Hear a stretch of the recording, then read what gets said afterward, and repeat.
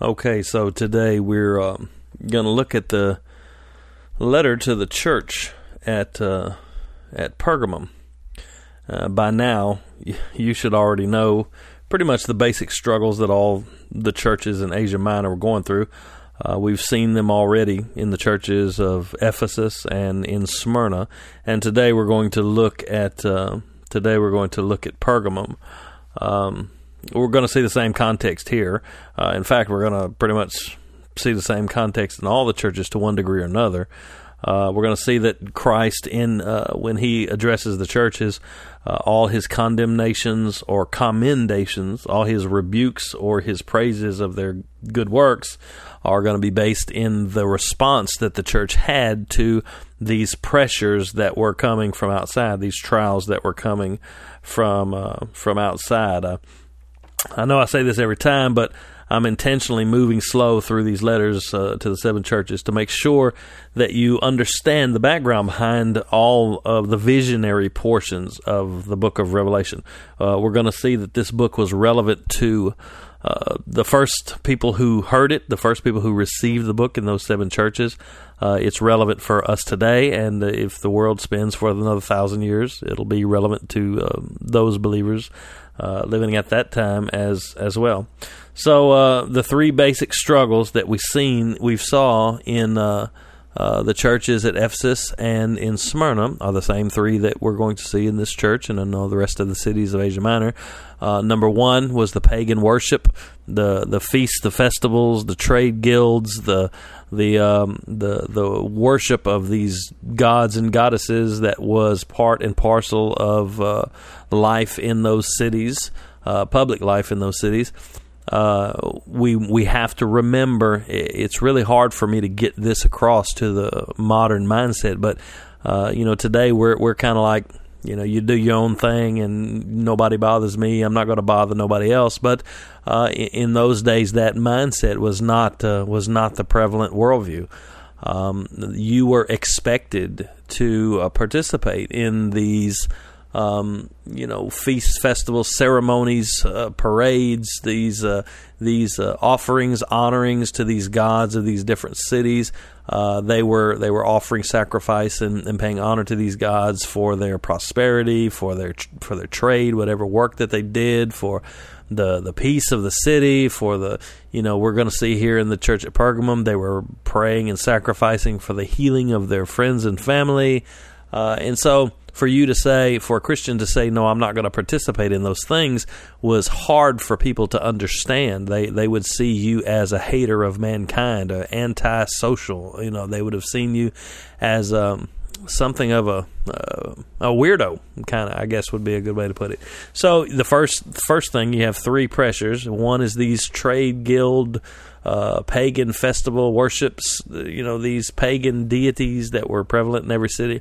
The second thing you had was the Rome herself, the imperial cult, the worship of the Caesars, those kind of things. We talked a little bit about that last time. We're going to talk some more about it this time.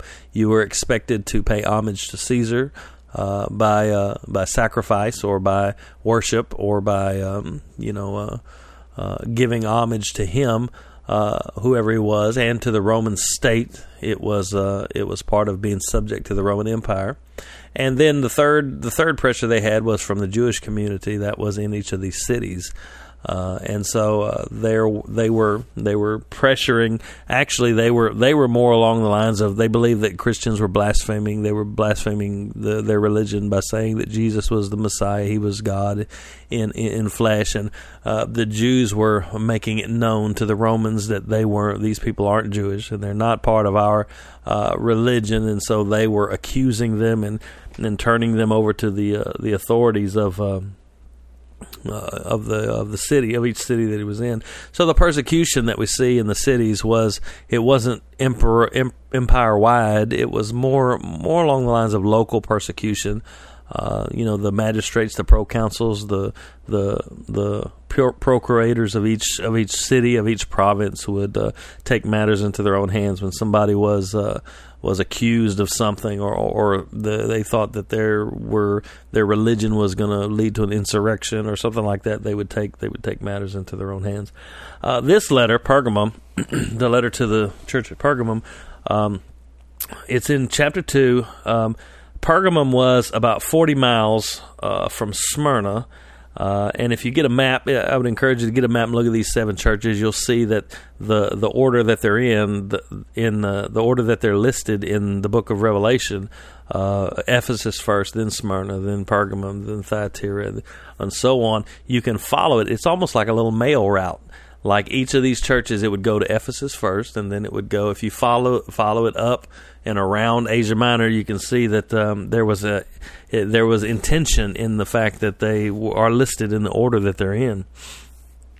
But we're going to see that Pergamum was filled with all of these. Remember before we start, remember the structure of the letters. The structure of the letters tells us a lot about what's being said. You're going to have the same structure in every letter. You're going to have the audience is going to be addressed to the angel of the church of whatever. You're going to have an introduction by Jesus, who will use one of the word pictures to introduce himself that we saw in chapter 1. And each one of those introductions for each letter is going to be directly relevant to the city to whom he's writing. He's going to give, after that, a series of either commendations or rebukes, or sometimes both. He's going to give both here. And then he'll have the phrase, "The one who has an ear, let him hear what the Spirit says to the churches." That's going to be in every letter. And then finally, he's going to give a promise of everlasting life to those who conquer, to those who overcome. To the overcomer I will give. And he will describe that everlasting life in different pictures from the Old Testament. And we'll see that again today in Pergamum. So he says in verse 12 of chapter 2, it says, "And to the angel of the church in Pergamum write, the words of him who has the sharp two-edged sword." Now, this is the audience and the introduction of Christ. It's the angel of the church at Pergamum. And he introduces himself as the one who has the sharp two-edged sword. Now, he introduces himself this way because, really, if you're a student of the New Testament, it doesn't take much brain power for you to recognize what's being said here. You know, the Bible tells us in a number of places that the Word of God is the two-edged sword. The Word of God is the sword of the Spirit, which is the Word of God. The Word of God is sharper than any two-edged sword. It cuts to the marrow of the bone, piercing the dividing of soul and spirit. We also see the same thing in Revelation 19:15, where Christ comes riding a white horse, and it says a sword comes from his mouth. And at the very end of this letter, Christ himself is going to say, if you don't repent, I'm going to come and I'm going to make war with you with the sword that comes from my mouth. And so he's talking about the Word of God. But what's interesting here, he introduces himself as the one with the sword, basically. I have the sword. I have the two-edged sword. And we know that it's his word. But what he's showing here is that he is the one that has authority. You see, the Roman government in Pergamum wielded what's called the ius gladii, and that means the right of the sword.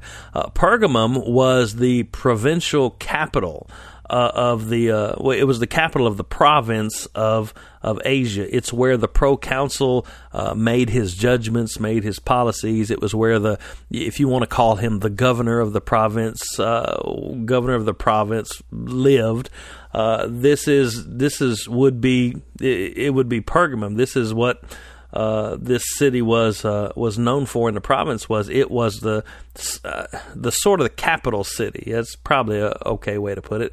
But this procurator, this proconsul, in all the Roman provinces all over the Roman world, the proconsul, the governor, the procurator, whatever you want to call him, he wielded what was called the ius gladii. Sometimes it's called high justice. If you want to look it up, you can talk about Roman high justice or the ius gladii. The ius gladii literally means the right of the sword. Pergamum was under Rome's justice, and it was Rome's sword that was wielded, and it was Rome's authority that dictated events that went on in Pergamum. And so when Jesus comes to this city announcing himself, when he writes to this city, I should say, announcing himself, he says, I'm the one with the sword. I'm the one with the two-edged sword, and we know that that's the word that comes from his mouth. He introduces himself as the one who has the sword. Rome may possess the power of the sword to execute and persecute whoever it wishes. We're going to see that there's a man killed here for his witness in just a minute. But there exists another authority, one who is far greater and far more powerful than even the civil government of the city of Pergamum. The believers in Pergamum, they're going to face persecution for their stance. They're going to be called upon to die, as we saw in the letter of Smyrna last week about be faithful unto death. But they should not be in fear of the Roman sword. They shouldn't be in fear of the authority of this government that was seated in this city, Pergamum. They shouldn't be in fear of that sword. They should be obedient to the true power of all creation. Jesus is going to give them some instruction here. He's going to give them a rebuke here, and he expects them to obey his word because he's the one with the two-edged sword. It doesn't matter whatever earthly power they face, whatever the Roman magistrates decide to do, whatever they can bring down on their head. Jesus is the one who is sovereign. He is the one that is in control. They may be faced with the power of Rome's sword right now, but that will be far and away better than facing the sword of Christ's rebuke at the judgment of the Lord. So, this is a basic teaching of the Bible for all believers everywhere. God's word is sovereign. It's the standard of all things. When those in power tell us to break it or try to force us to deny God's word by the way that we live, or by the way that we act, or the things that we do in society, it's our duty to stand firm and be faithful to God. Christians throughout the centuries have given their lives just as a testimony to the power of Christ. But you know as well as I do that today many modern believers refuse to give anything. They refuse to give their free time or finances or whatever for Christ's witness. Even when the sword of men is not at our throat, we refuse to give whatever for the witness of Christ. So if Christ calls Pergamum to fear the sword, to fear his sword rather than the sword of the rulers of the world, what would his command be for modern believers who, for the most part, enjoy the freedom to worship? Jesus is the true judge. He has the right. He has the ius gladii, not the Romans, to judge all of creation. He has the right to judge those who are living in Pergamum. Now, next comes the commendation to the church. He's going to commend them for withstanding the persecution of the world and holding fast to his name. Verse 13 says, I know where you dwell, where Satan's throne is. Yet you hold fast to my name, and you did not deny my faith, even in the days of Antipas, my faithful witness, who was killed among you where Satan dwells. So let's take this verse apart, one phrase at a time. If you have your Bible, you should have your Bible. You should have a notebook open. We're going to take it one phrase at a time. I encourage you to take notes. I forgot to remind you of that at the very beginning. I'm going to try to go fast so we can get this all in. You can re-listen to it or stop and start as you write, whatever you want to do. But first he says, I know where you live. You live where Satan's throne is. Now, it seems that that's kind of important here, because in most of the other churches, the churches that he's writing to, his first words to them is, I know your works. But here he says, I know where you live. I know that you are dwelling where Satan's throne is at. Jesus is not oblivious to the hotbed of religious diversity and persecution and pressures and intimidation and all these demonic expressions of worship that are multiplied exponentially in the city of Pergamum. He's not oblivious to that. He's going to give them some commands, and they don't have the right to say, well, you just don't understand. You just don't understand what all we're going through. Jesus says, yeah, I know where you live. I see right where you're at. I know what you're surrounded by. So it was the city was so fundamentally pagan and wicked that Jesus says that they're living right where Satan's throne is. So what is Satan's throne? In the city of Pergamum, there's going to be 3 or 4 good possibilities here. So what I want to do is I just want to present some of these to you, and you can go and look them up. These things are historical facts, so you can go and read up on them and see which one you think. He talks about Satan's throne being in Pergamum. So there's a few good possibilities. Let me just give them to you. Let me say this, though, before we start. Based on what we know about John and his propensity to layer his images, we've seen that in the symbolism of John. Remember in chapter 1 where John kind of, actually it was Jesus speaking, but what we see there is that we have an Old Testament symbol from here and one from over there and one from over here, and he just kind of puts them all together, and he makes one picture of fulfillment in that, he's kind of layering his images and symbols. The way that he does that, and the way that we're going to see that he does that throughout the book, I can see there's going to be some elements of truth in all of these things that we're going to talk about Satan's throne being in Pergamum. So it's not just an either or. It's either number 1 or it's either number 2. I think that we can make room for the realization that all of these things together constitute the fact that you could say that Pergamum was the place where Satan's throne dwelled. In Pergamum, the first thing that you would see if you were walking into the city, like if you saw the city from a distance and you were, traveling to it, the first thing you would see would be a big, huge edifice, a big, huge building right in the center, on a big acropolis, a big hill. It's about 800 feet above the city, and this big building looked just like it was built to resemble an altar. And that altar, that big, huge, gigantic altar in the midst of the city, it was called the altar of Zeus, or the altar of Pergamum. And you can look that up, and you can still see facsimiles of it, and you can see the ruins of it. I think they've carted it off to a museum somewhere or something like that, but you can still see online images of it. And on this altar, this huge altar in the middle of the city, there were sculptures. They called them friezes. There were sculptures all around it, and it was dedicated to Zeus, and it was dedicated to Athena. Athena was the patron goddess of Pergamum, and of course, Zeus in Greek mythology was the head honcho, the head god. And so, if you were looking at this structure that sat in the middle of the city, this was a big deal. It was a big, huge altar dedicated to this false god, to this false whatever. And there were feasts and festivals and ceremonies and all kind of things that happened all the time here at this altar, and it has even been called by some people, call it the throne of Zeus. It resembled such as a throne, and it was just this big, huge thing.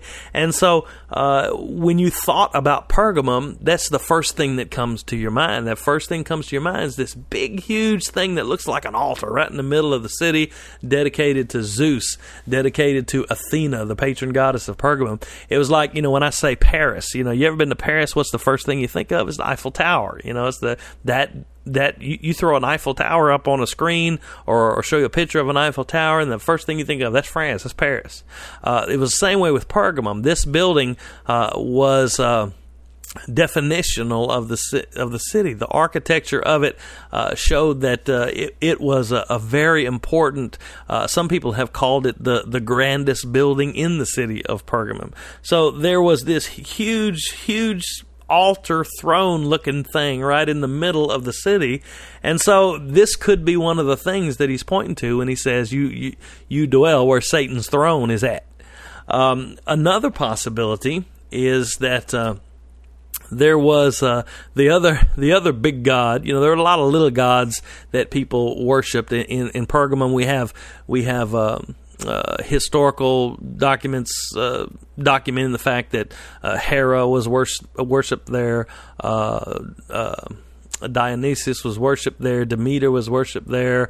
Heracles was worshipped there. Over and over again, all these different little gods. But there were the altar to Zeus and Athena was the big one, and there was another big one there. It was the god Asclepius.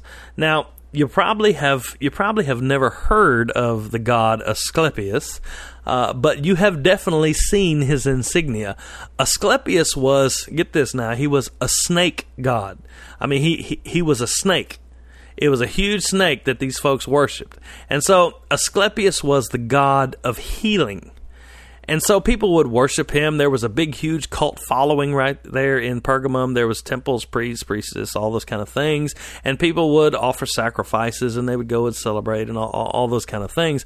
But the Asclepius's temple there was the temple dedicated to healing. Later, it became a medical school, I don't know how you can. I don't know how you could classify how much you could classify at a medical school way back then, but it was seen as a medical facility, a medical school where the healing arts were taught and that kind of stuff. The god Asclepius, the insignia of the god Asclepius was a rod. It's called the rod of Asclepius. It's a rod with a snake wrapped around it. And that today, even in modern day, that's still the symbol for healing. A lot of medical organizations still use that symbol. The American Medical Association uses the rod of Asclepius in their logo. The United States Air Force Medical Corps uses the rod of Asclepius in their logo. World Health Organization. Lots of them. You go online and you look it up, different medical organizations, hospitals, all kind of things, and you'll see that rod of Asclepius, and it's the symbol. It became the symbol of healing. But you see, the Christians in the city of Pergamum, they would, every Lord's Day, they're going and listening, hearing the preaching of the Greek Old Testament, and, they would have known that the very first picture of Satan in the Scripture is what? It's a serpent. It's a serpent in the garden. So imagine being a Christian living in this city, and you got these insignias all over the city of this snake, and people are going to worship this snake god. And so it's easy to see where you could say, hey, that you're living right where Satan's at. You're living right where Satan is dwelling.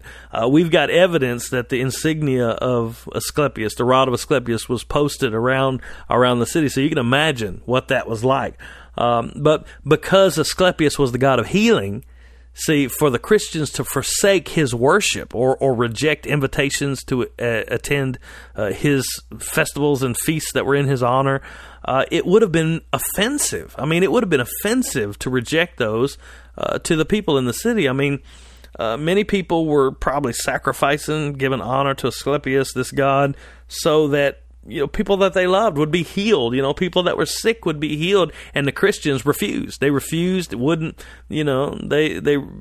Their refusal to go, their refusal to participate, would have sent the message that they just didn't care about people's infirmities. They didn't care about society. They didn't care about your loved ones or whatever.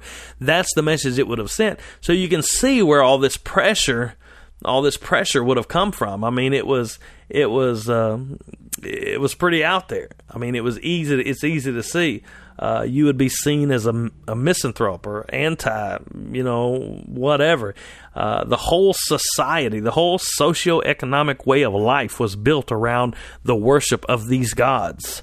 Not just Zeus and Asclepius and Athena, but all of these different deities and what they represented. That was part and parcel of living in the first century in these cities. It wasn't like you could just say no, thank you, and everything be okay.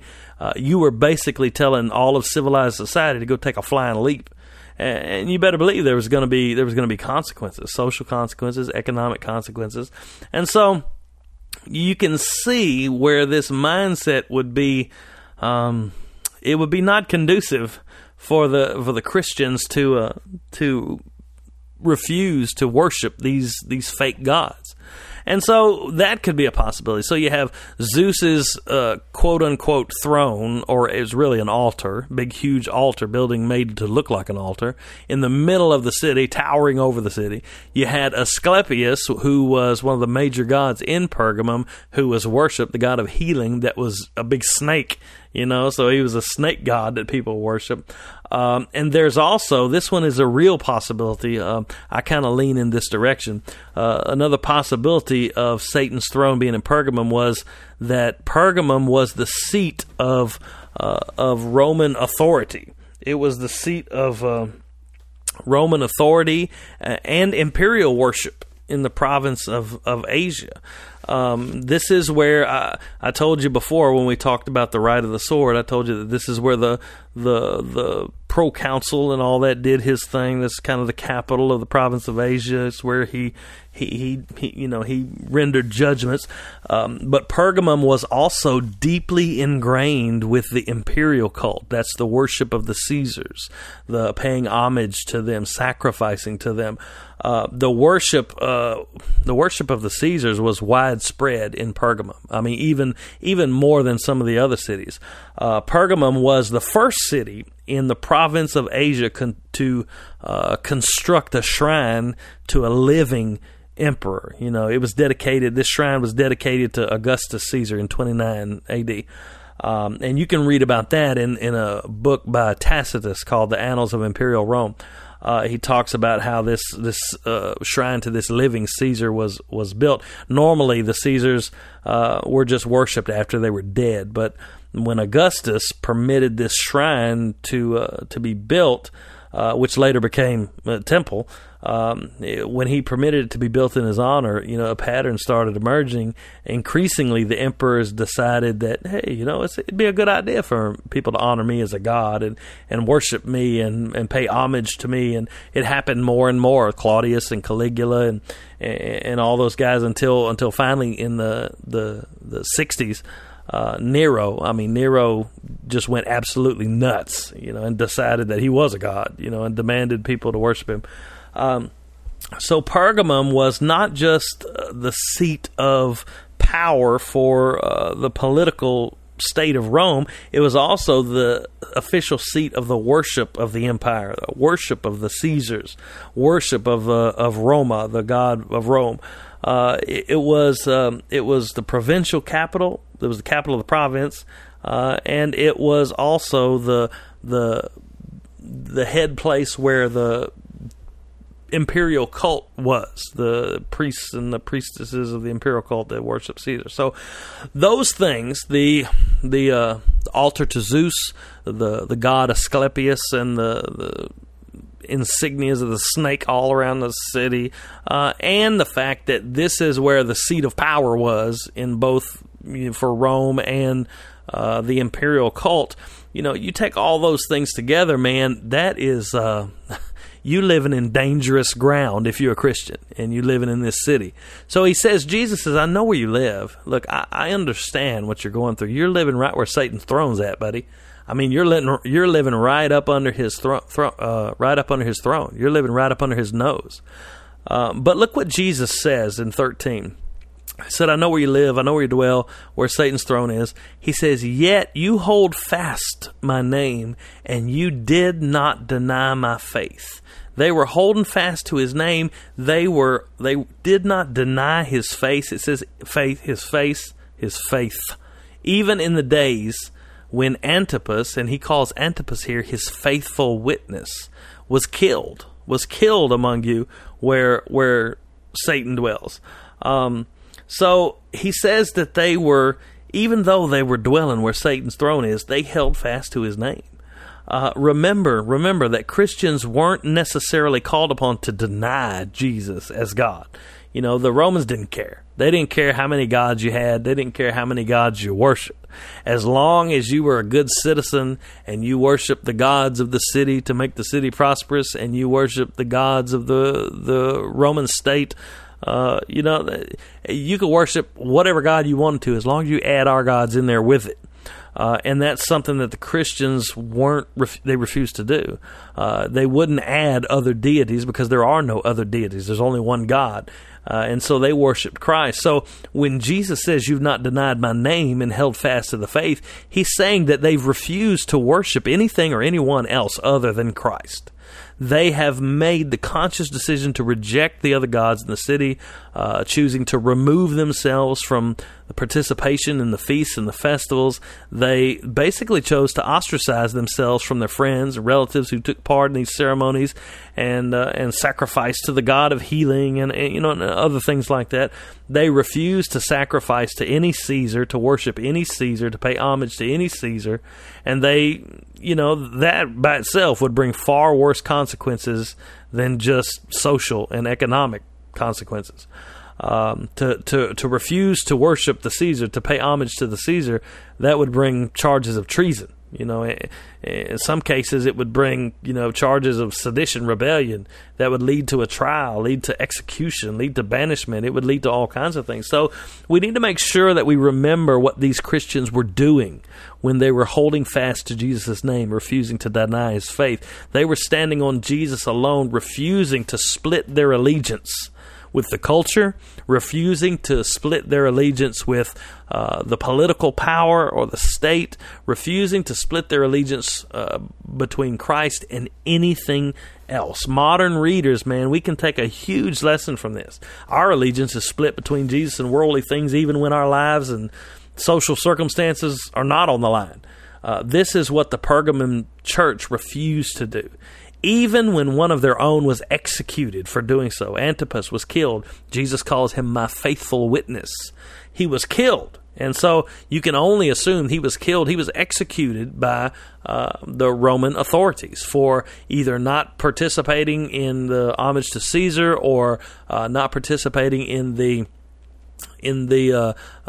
city's ceremonies, feasts, and festivals, causing dissension, leading others to accuse him of this or that. Even when one of their own was killed, Jesus says that they refused to deny his name, even when Antipas was killed for it. Now, we don't know who this Antipas was, or we don't know exactly the circumstances of his martyrdom, but his mention would have been well known to the residents of Pergamum, I can only assume, because John doesn't really take time to explain it. So, with all the idolatrous, governmental, religious activity, it's really not hard to imagine why he was martyred. But it is interesting to see that his name, Antipas, means, in Greek, it means against everything. So anti means against, and pasa or pan means all or everything in Greek. So his name Antipas means against everything. So he stood against everything that was coming. I mean, it's just neat to me that his name means probably what he died for. He stood against everything except for Christ. All the things that were coming at him. Pagan worship on one side, Roman worship on the other side, allegiance to the state on one side, Jewish community on one side. He stood against everything and he died for it. But it's really interesting to me. I mean, imagine this. The church, who is already pressured from every side to include other things in their worship, they refused to deny Jesus by allowing these things to take hold, and they held fast to his name even when one of their own was executed. Now, that would make you stop and think about the courage of your convictions. It's one thing to get threatened with death. It's another ball game when your buddy next to you actually dies and somebody looks at you and says, now, if you don't stop it, you're next. I mean, that will make you question the courage of your convictions. But this church is commended by Christ for holding fast to his name in the face of persecution, holding fast to not letting go, to not compromising with the culture, not compromising with the state, not compromising with the imperial worship, all those kind of things. But Jesus does have something against this church, and it's very interesting. It's something that we really should take a close look at. Verse 14 and 15, I'll read them both together. It says, "But I have a few things against you. You have some there who hold the teaching of Balaam, who taught Balak to put a stumbling block before the sons of Israel so that they might eat food sacrificed to idols and practice sexual immorality. The word there is porneia, sexual immorality. So also, verse 15 says, so also you have some who hold the teaching of the Nicolaitans. Now, the church at Pergamum had stood fast against outside pressures of the pagan cults, imperial political machine, but Christ says that he does hold something against them. They have allowed a group of compromisers to come into the church, and they're trying to corrupt the truth from the inside. It's strange, but look at what the text actually says. It says, Jesus said that they were faithful. They were faithful even when Antipas was murdered. They didn't deny his name. They held fast. But Jesus holds against them the fact that there are some among them that are teaching compromise with the pagan cultures. He calls them those who hold to the teaching of Balaam and the Nicolaitans. I'm going to come back to that about what exactly he's talking about there in a minute. But let me explain to you this Balaam, what the teaching of Balaam is. It's a little complex, and it's gonna require that you get a pen and write these verses down, and maybe go back and read a chapter or two or three in Numbers. You want to pause this and do that. But John's reference to the teaching of Balaam, he says he taught Balak to corrupt the Israelites. What he's talking about there is going to be found in Numbers chapter 22, pretty much all the way down through 30. It's not just one big long story, but it starts in 22, and then you can see the ramifications of it over in 30, 31. So it's this big, huge chunk of text. So let me just try to summarize it for you as best I can, and then later at some time you can go and read Numbers 22 through, 31, 32, right in there somewhere. Balaam, what he did was he taught this king Balak to corrupt Israel from the inside rather than attack them from the outside. This account's given, like I told you, in Numbers 22 and 23. That's the actual story of Balaam and Balak. Balaam was a prophet. He was a seer, one who could tell things, speak to God, and get messages from God. And after Israel was freed from Egypt, they were marching through this king Balak's territory. He was king of the Midianites. So they were marching through Balak, and get the names straight, because there was Balak was the king, Balaam was the seer. Okay, so Balak, he tried to hire the seer, the prophet Balaam, to curse the people of Israel so that God would destroy them. Evidently, Balaam had a history of being able to curse stuff and bless stuff and whatever. And so he said, I'm going to pay you. I'm going to pay you all this money, give you all these riches if you'll just curse these people so they'll be destroyed. And Balak was going to do it, but God would not let him curse the people. 3 times God refused to allow Balaam to curse the people, but instead God commanded him to bless them, and of course Balaam obeyed and did so. On his way to meet Balak, that's the story where we have Balaam's donkey, where Balaam is riding a donkey, and the angel of the Lord appeared with a sword in his way, and Balaam didn't see him, but the donkey saw him, and 3 times Balaam tried to go forward, the donkey went off to the side, and he beat the donkey, and then the donkey talked, and so then Balaam saw the angel of the Lord and was warned. Don't you say something that God didn't tell you to say. You're going to say what God tells you to say.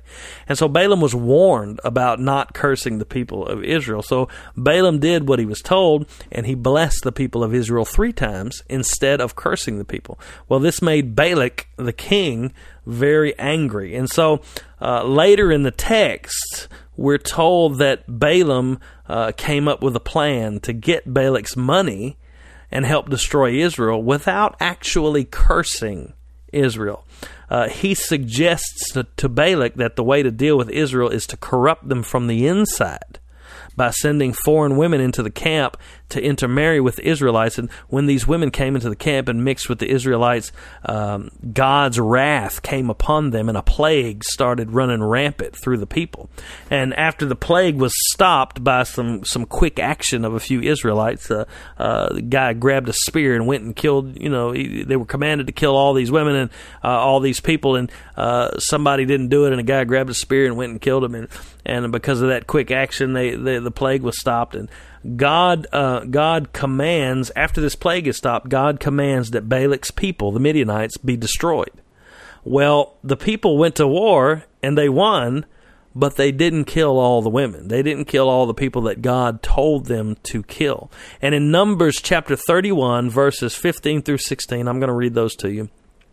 This is Moses speaking to them about why they didn't kill the women. And this is where we reference the fact that Balaam advised Balak to send these women into the camp. It's never told to us in the actual story. If you read Numbers 22 down through 23, 24, 25, you won't hear the fact that nowhere in the narrative does it say Balaam. And Balaam said, let's send a bunch of women in there and kind of corrupt them from the inside.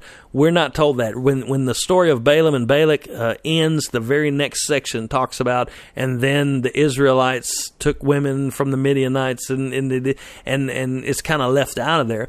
But in Numbers chapter 31, verses 15 and 16, when the Israelites spared all the people that they were supposed to kill, Moses said this. Verse 15, Numbers 31:15 says, Moses said to them, "Have you let all the women live?" He said, "Behold, these women, on Balaam's advice, caused the people of Israel to act treacherously against the Lord in the incident of Peor, so that the plague came among the congregation of the Lord." So in Numbers 31, Moses is telling us there, Moses is reminding them, he says, you didn't kill them? He said, don't you know that it's because of them, on Balaam's advice, that they came into the camp in the first place and caused all this plague and all this problem?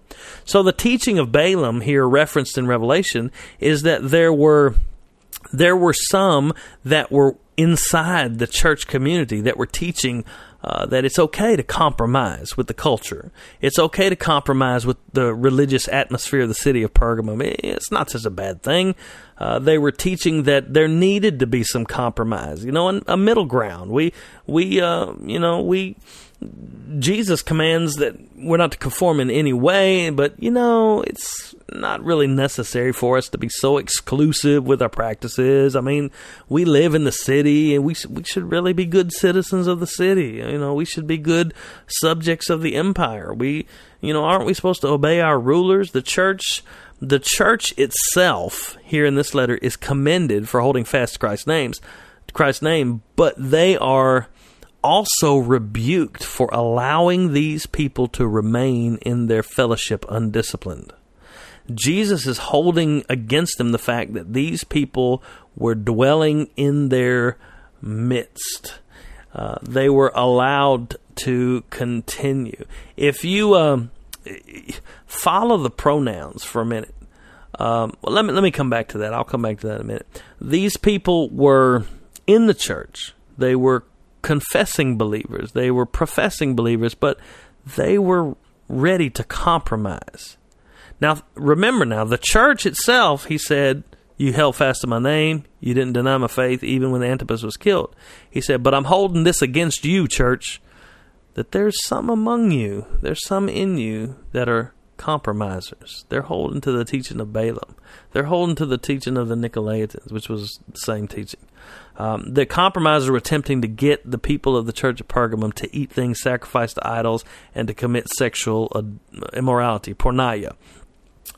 These things, the things sacrificed to idols, would include Christians. Well, what that meant was Christians taking part in the feasts and the worship ceremonies, the false gods surrounding the culture. At these ceremonies, which were part and parcel of community life in the city, some bunch of animals, usually sheep, oxen, goats, something like that, were killed. And part of it was, first they were paraded through the city, and a big celebration and all that would go on, and it would be fanfare, and the whole city would come out and see all this going on, and then they would be killed. Part of their their carcasses would be burnt on the altar for, whatever god was being honored, Zeus or Athena or whoever. And the other part of the bodies of the animals would be eaten at a feast there at a temple or at some grounds where the public would come and they would enjoy this a feast in the honor of this god, whoever he was. And then after the feast, if there was any left over, portions were sold in the marketplace for food. Portions were given to the public, whatever. So here, what we see when he says that they're holding to the teaching of Balaam that taught them to eat food sacrificed to idols and to commit sexual immorality, which is porneia, it's basically the same thing that we see in the other churches. The temptation was to conform to the culture. Just go ahead and take part in the festival. Go ahead and take part in the temple feast to whatever god. It's just being a citizen. It's just being part of the city. Now, let me distinguish one thing here before we move on. We probably ought to distinguish between actually taking part in the feast dedicated to whatever false god and just going to the market and buying some meat. In 1 Corinthians chapter 8, Paul tells the believers, we know that idols aren't real gods, and so it's just a matter of your own conscience. If you go to the marketplace and you just go buy some meat and go home and eat it, you don't really have to find out if it's been sacrificed to idols or whatever. It's just meat. Go buy it, go eat it. It's just a matter of conscience. If it bothers your conscience, then hey, don't eat it. It's all good. Don't worry about it. But we know that idols aren't real, so it's really just meat. That's not what's being talked about here. It's not talking about the teaching of Balaam here is not talking about just going to the marketplace and buying some meat. What he's talking about here, what the false teachers were putting into the minds of these church members, was telling them it was okay to eat the things sacrificed to idols. He's telling them that it's okay to take part in the temple feasts. It's okay to take part in the sacrifices and the worship practices to these pagan gods. Hey, you know what? We don't really believe that anyway, but it's okay just to go ahead and take part in those things. He's talking about joining in with the surrounding culture in their ceremonies, in their worship practices to some other god. He's talking about just going through the motions of being in these practices, even though you may not really believe that it's a true God or whatever. This is the same thing that we see in Acts chapter 15, when the Jerusalem Council met to decide whether Gentiles need to be circumcised. They decided that the Gentiles didn't have to become Jewish in order to be saved. They didn't need to be circumcised. They didn't need to keep the law of Moses. But they also decided that the Gentiles couldn't just remain pagans either. So the apostles sent a letter. If you read Acts chapter 15, you'll see this. The apostles sent a letter with Paul and Barnabas back to Antioch, back to the Gentile church, telling them that, hey, you don't need to be circumcised.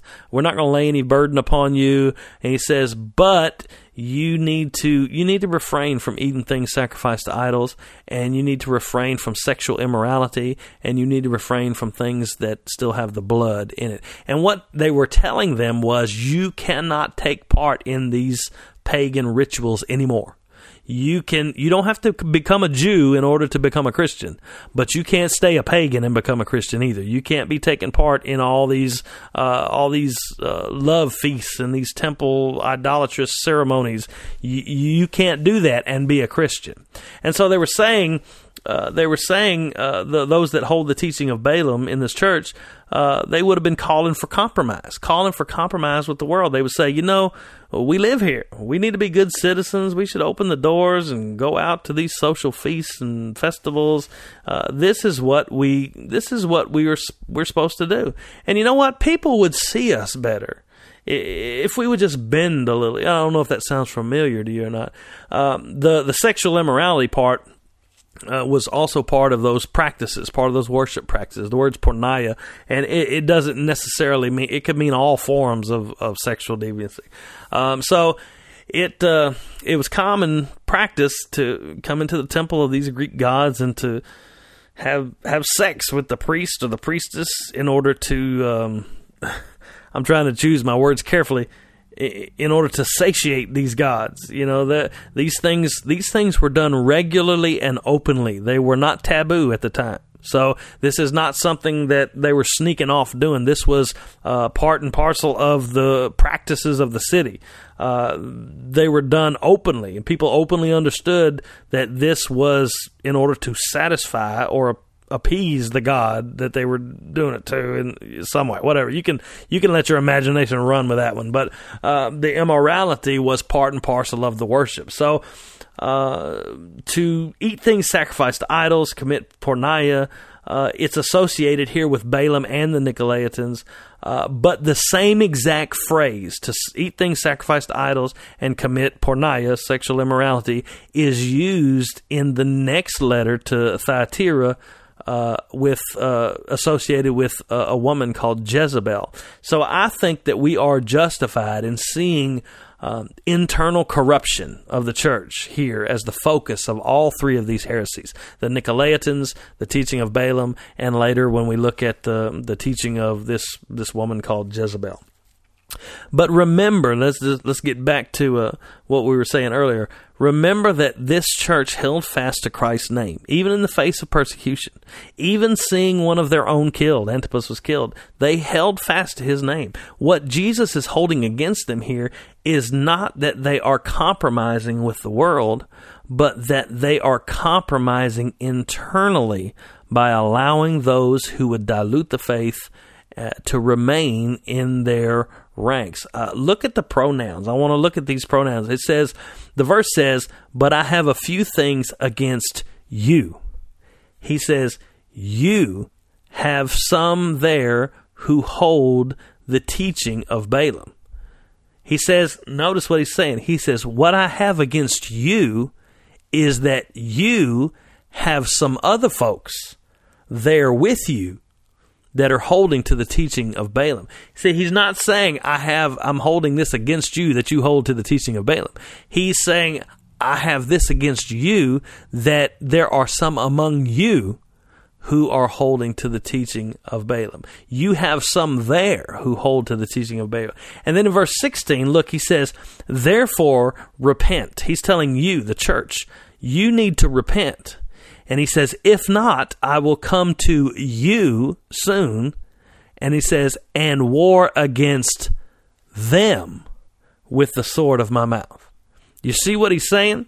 See what he's saying? He's saying the church is called to repent, but what's he telling them exactly to repent of? Jesus is not simply telling the idolatrous corrupters of the faith to repent. That's a biblical teaching, it's clear command all the way through the Bible. So yes, it is a command for those idolaters to repent. But here, Jesus is telling the church to repent from allowing these people to go undisciplined in their church. Notice the statements. Let me read them again to you, just so you get a grasp of what I'm saying. Jesus says, I have something against you. He says, you have some of them who hold the teaching of Balaam. And he says, and you have some who hold the teaching of the Nicolaitans. And then he says, I'm telling you to repent, or else I'm coming to you with the sword of my mouth, and I am going to make war with them with the sword of my mouth. The command to repent is for the church to repent of allowing these compromisers to remain in the ranks. The church has said, hey, look, you have stood fast against persecution from the outside. You've refused to deny my name when persecution came, when the Romans killed Antipas. You refused to deny my name, but you are compromising internally by letting these people who say they're Christians but teach heresy into your church. They need to either be disciplined and taught, rebuked, discipled, or they need to be cast out. They must repent. The church needs to repent and remove the leaven that's within them before the whole church is infected with it. This is a call for churches and church leaders to take responsibility for the flock and hold fast to the truth, both inside and outside the walls of the assembly.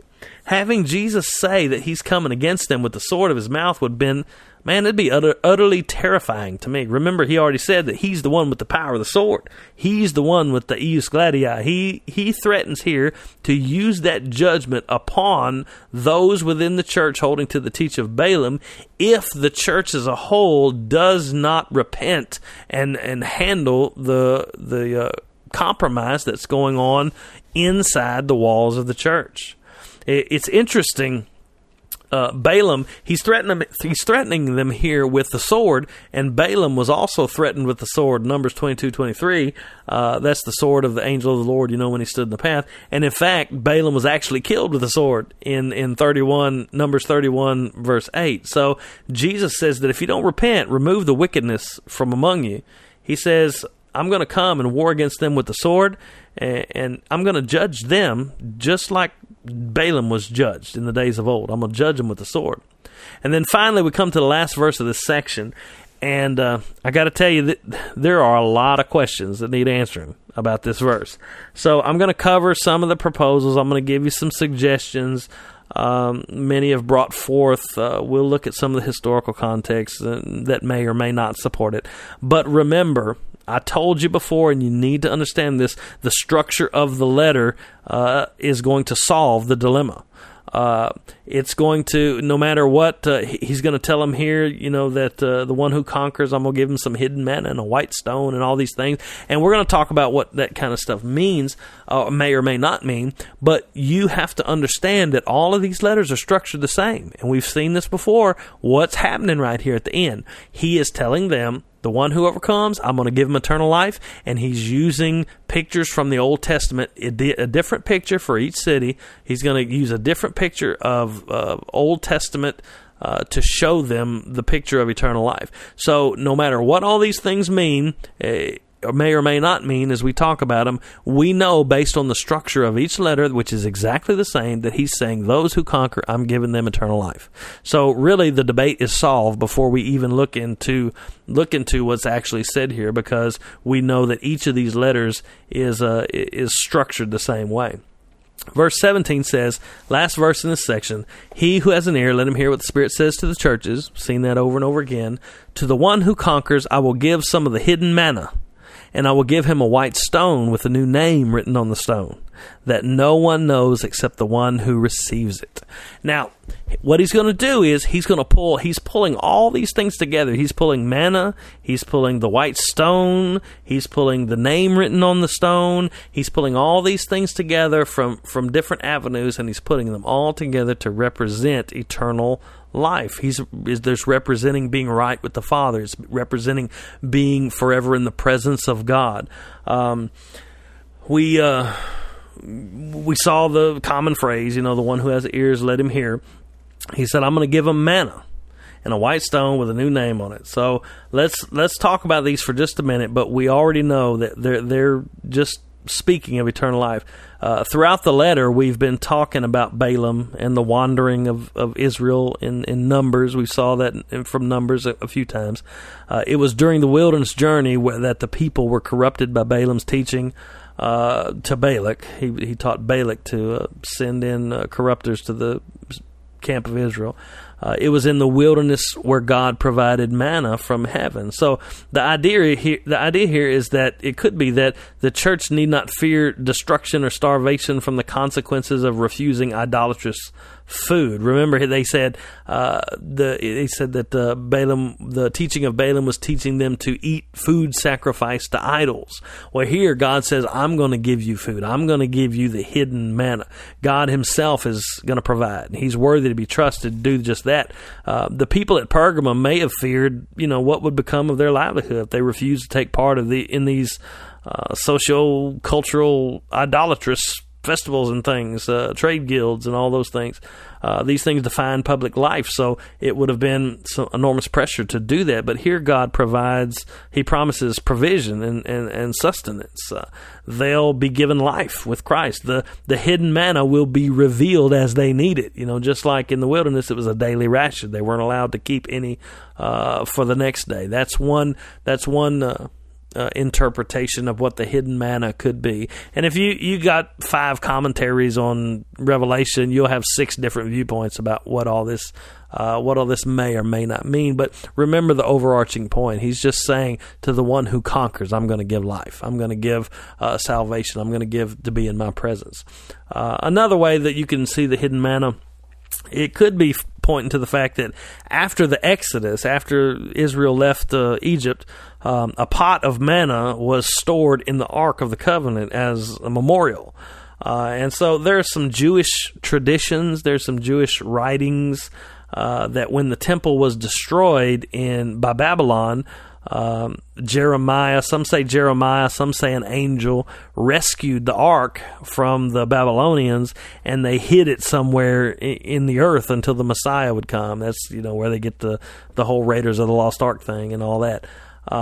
The book of Second Baruch it's a Jewish writing. It's pseudo-epigraphal. The Jews never considered it scripture. It's not Bible or anything like that, but it reflects a perspective on this, and it says that during the time of the Messiah, and this is a quote, it says, "The treasury of manna will come down again from on high, and they will eat of it in those years, because these are they who will have arrived at the consummation of time." So knowing that this tradition, this legend was going around at the time, and a lot of people were familiar with it, it could have something to do with the fact that Jesus says, I'm going to give you the hidden manna.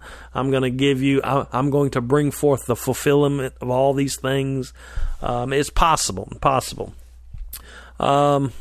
the manna. The manna's pretty self-explanatory. The manna is food from heaven. God provided. And so there you have it. It's just that simple. But what about the white stone? The white stone is a little more difficult to discern. There are many possible backgrounds that it could be, and we don't know for sure. But the white stone was... There's one viewpoint says the white stone was used. It definitely was used, but there's one viewpoint that's because it was used as a favorable vote. They would sit around, they'd pass an urn, in council chambers, and you would put in a white stone for a favorable vote and a black stone for a unfavorable vote. There's one school of thought that says that this white stone is just Christ giving you a favorable vote. He's giving you a casting his lot that you're justified, and I give you favor, I accept you. That interpretation, in all honesty, that's kind of hard for me. It's kind of hard for me to take that one in. But a more plausible option for me is that we have historical records that white stones were often used to gain admission to special occasions like festivals and banquets and things like that in the first century. And because of this, some people have seen that the stone symbolizing the believer's justification, but also symbolizing their invitation to partake in the marriage supper of the Lamb. You see, he told them, he's telling them, I don't want you taking part in these feasts and festivals to these other gods. I'm going to give you you're going to take part in the marriage supper of the Lamb. You're going to take part in this feast, in this festival. And, that's more plausible for me. Both of these could be, there could be a grain of truth in both of them. But there's also an Old Testament connection found. Some people look at it this way, that the white stone and the manna in the wilderness are they're kind of connected, because the white stone in the Old Testament was a stone called bdellium. In Numbers 11:7, the manna itself is compared in appearance to the stone bdellium. And we know that bdellium is a white stone. We see that in Exodus chapter 16, verse 31. So if you kind of push all this together, coupled with the fact that bdellium is connected with the Garden of Eden, you read about it in Genesis chapter 2, verse 12, bdellium. It kind of lends folks to put all that together, the manna, the white stone that was there in the Garden of Eden, and to say that it's representing the return to paradise, the return to God's presence. And, of course, we know that overall that's what he's saying. He is promising eternal life. He's promising a return to God's presence. So whether that's the white stone is this bdellium stone that was in the garden, who knows? But it is promising eternal life. also, we need to take into account the fact that this new name is written. This new name is written on the stone. The new name, Jesus tells us that this new name is. A lot of people say, am I going to get a new name? Am I going to be Bob? I'm Jason now. Am I going to be Frank then? Am I going to get a new name? But the reality is that Jesus is going to explain this further in Revelation chapter 3, verse 12. He said that the new name that we're going to receive is a reference, he says, to the name of my God, the name of the city of my God that comes down out of heaven. And so the new name is the citizenship of the new city, the ownership of God over his people. You see that in Revelation chapter 14. We're going to see it that God's people have his name written upon their forehead. So the new name is just pointing to the fact that believers are going to receive Jesus' kingly name. The new name meant a new status. The reality is it is referencing an Old Testament text, Isaiah chapter 62 verse 2 and Isaiah 65 verse 15. Both of these are speaking about the Messianic age. Both of these are speaking about the coming of salvation and the deliverance of God's people. And both Isaiah 62:2 and Isaiah 65:15, it is prophesied there that the saints of God will be called by a new name in the coming of the kingdom. So what he's saying is, I'm going to give you a new name. He's saying, I'm fulfilling these prophecies that were given in Isaiah. The kingdom has come. The fulfillment is at hand. And it's interesting to me that in that same section, Isaiah 62:2 is where he says, you're going to get a new name. But in Isaiah 62:4 and 5 right there, those who receive that new name in Isaiah are called the bride, and God himself is called the bridegroom. So it doesn't take much brain power to put those images together and see what Jesus is talking about. The ones with the new name are the church, those who are called by Christ's name. And then finally, I know this is a lot to throw at you right here at the end, but a lot of people want to know about this white stone and all this kind of stuff. But the new name is written on the stone. Your new name is written on the stone. So the name here just isn't some secret name that's hidden away in your brain. It's actually written on the stone. And this is talking about in the Old Testament, in Exodus chapter 28 verses 9 through 12, you can see the attire of the high priest. And part of his attire was he had an onyx stone on each shoulder, and on those stones was written the names of the tribes of Israel. So when he goes in before the presence of God, he is representing the people of God, because their names are written on that stone, on those stones that are on his shoulder. And so in that way, he was representing them. But the thing is, the onyx stones that the priest wore, they weren't white, they were black. Onyx stones are black. So the idea of the white stone combined with the name of God's people on it, it's putting these images together, showing that that paradise has been restored, righteousness is restored, and we represented before God, with purity and holiness. And there's a lot of other kind of interpretations out there. You can go and study, and you'll probably find 10 or 12 more that people talking about the white stone and what it means. And it says, and no one knows the name except the one to whom it's given. But the reality is that that word "know" in the Old Testament has just a rich semantic domain. It has a range of meanings. Today, you say, "I know somebody," just means we're acquainted. I know who you are, or it could mean we're friends, or I know them pretty good, or whatever. But back in the Old Testament, Adam knew Eve, and they conceived a son. So there's a huge range of meaning to the word "know" back then. So what it's talking about is just relationship. It's talking about the personal relationship that you have with God. I'm going to put my name on your stone, and it's going to represent you before me, and nobody else is going to have that you have, that new name that you have. It's going to be you're going to be in the presence of God, and it's just a big, huge conglomeration of Old Testament images to illustrate what it means to have eternal life, to be in the presence of God. It's the same thing we saw in Ephesus, the same thing we saw in Smyrna, the same thing here, and it's the same thing we're going to see in every one of the 7 churches. The end, he says, to those who overcome, to those who conquer, I'm going to give them eternal life. They will be in my presence forever. So here he's telling the Pergamum church, the message to the church at Pergamum: you've done well holding fast to the threats coming from the outside, but you have to also hold fast from the threats that are coming from the inside.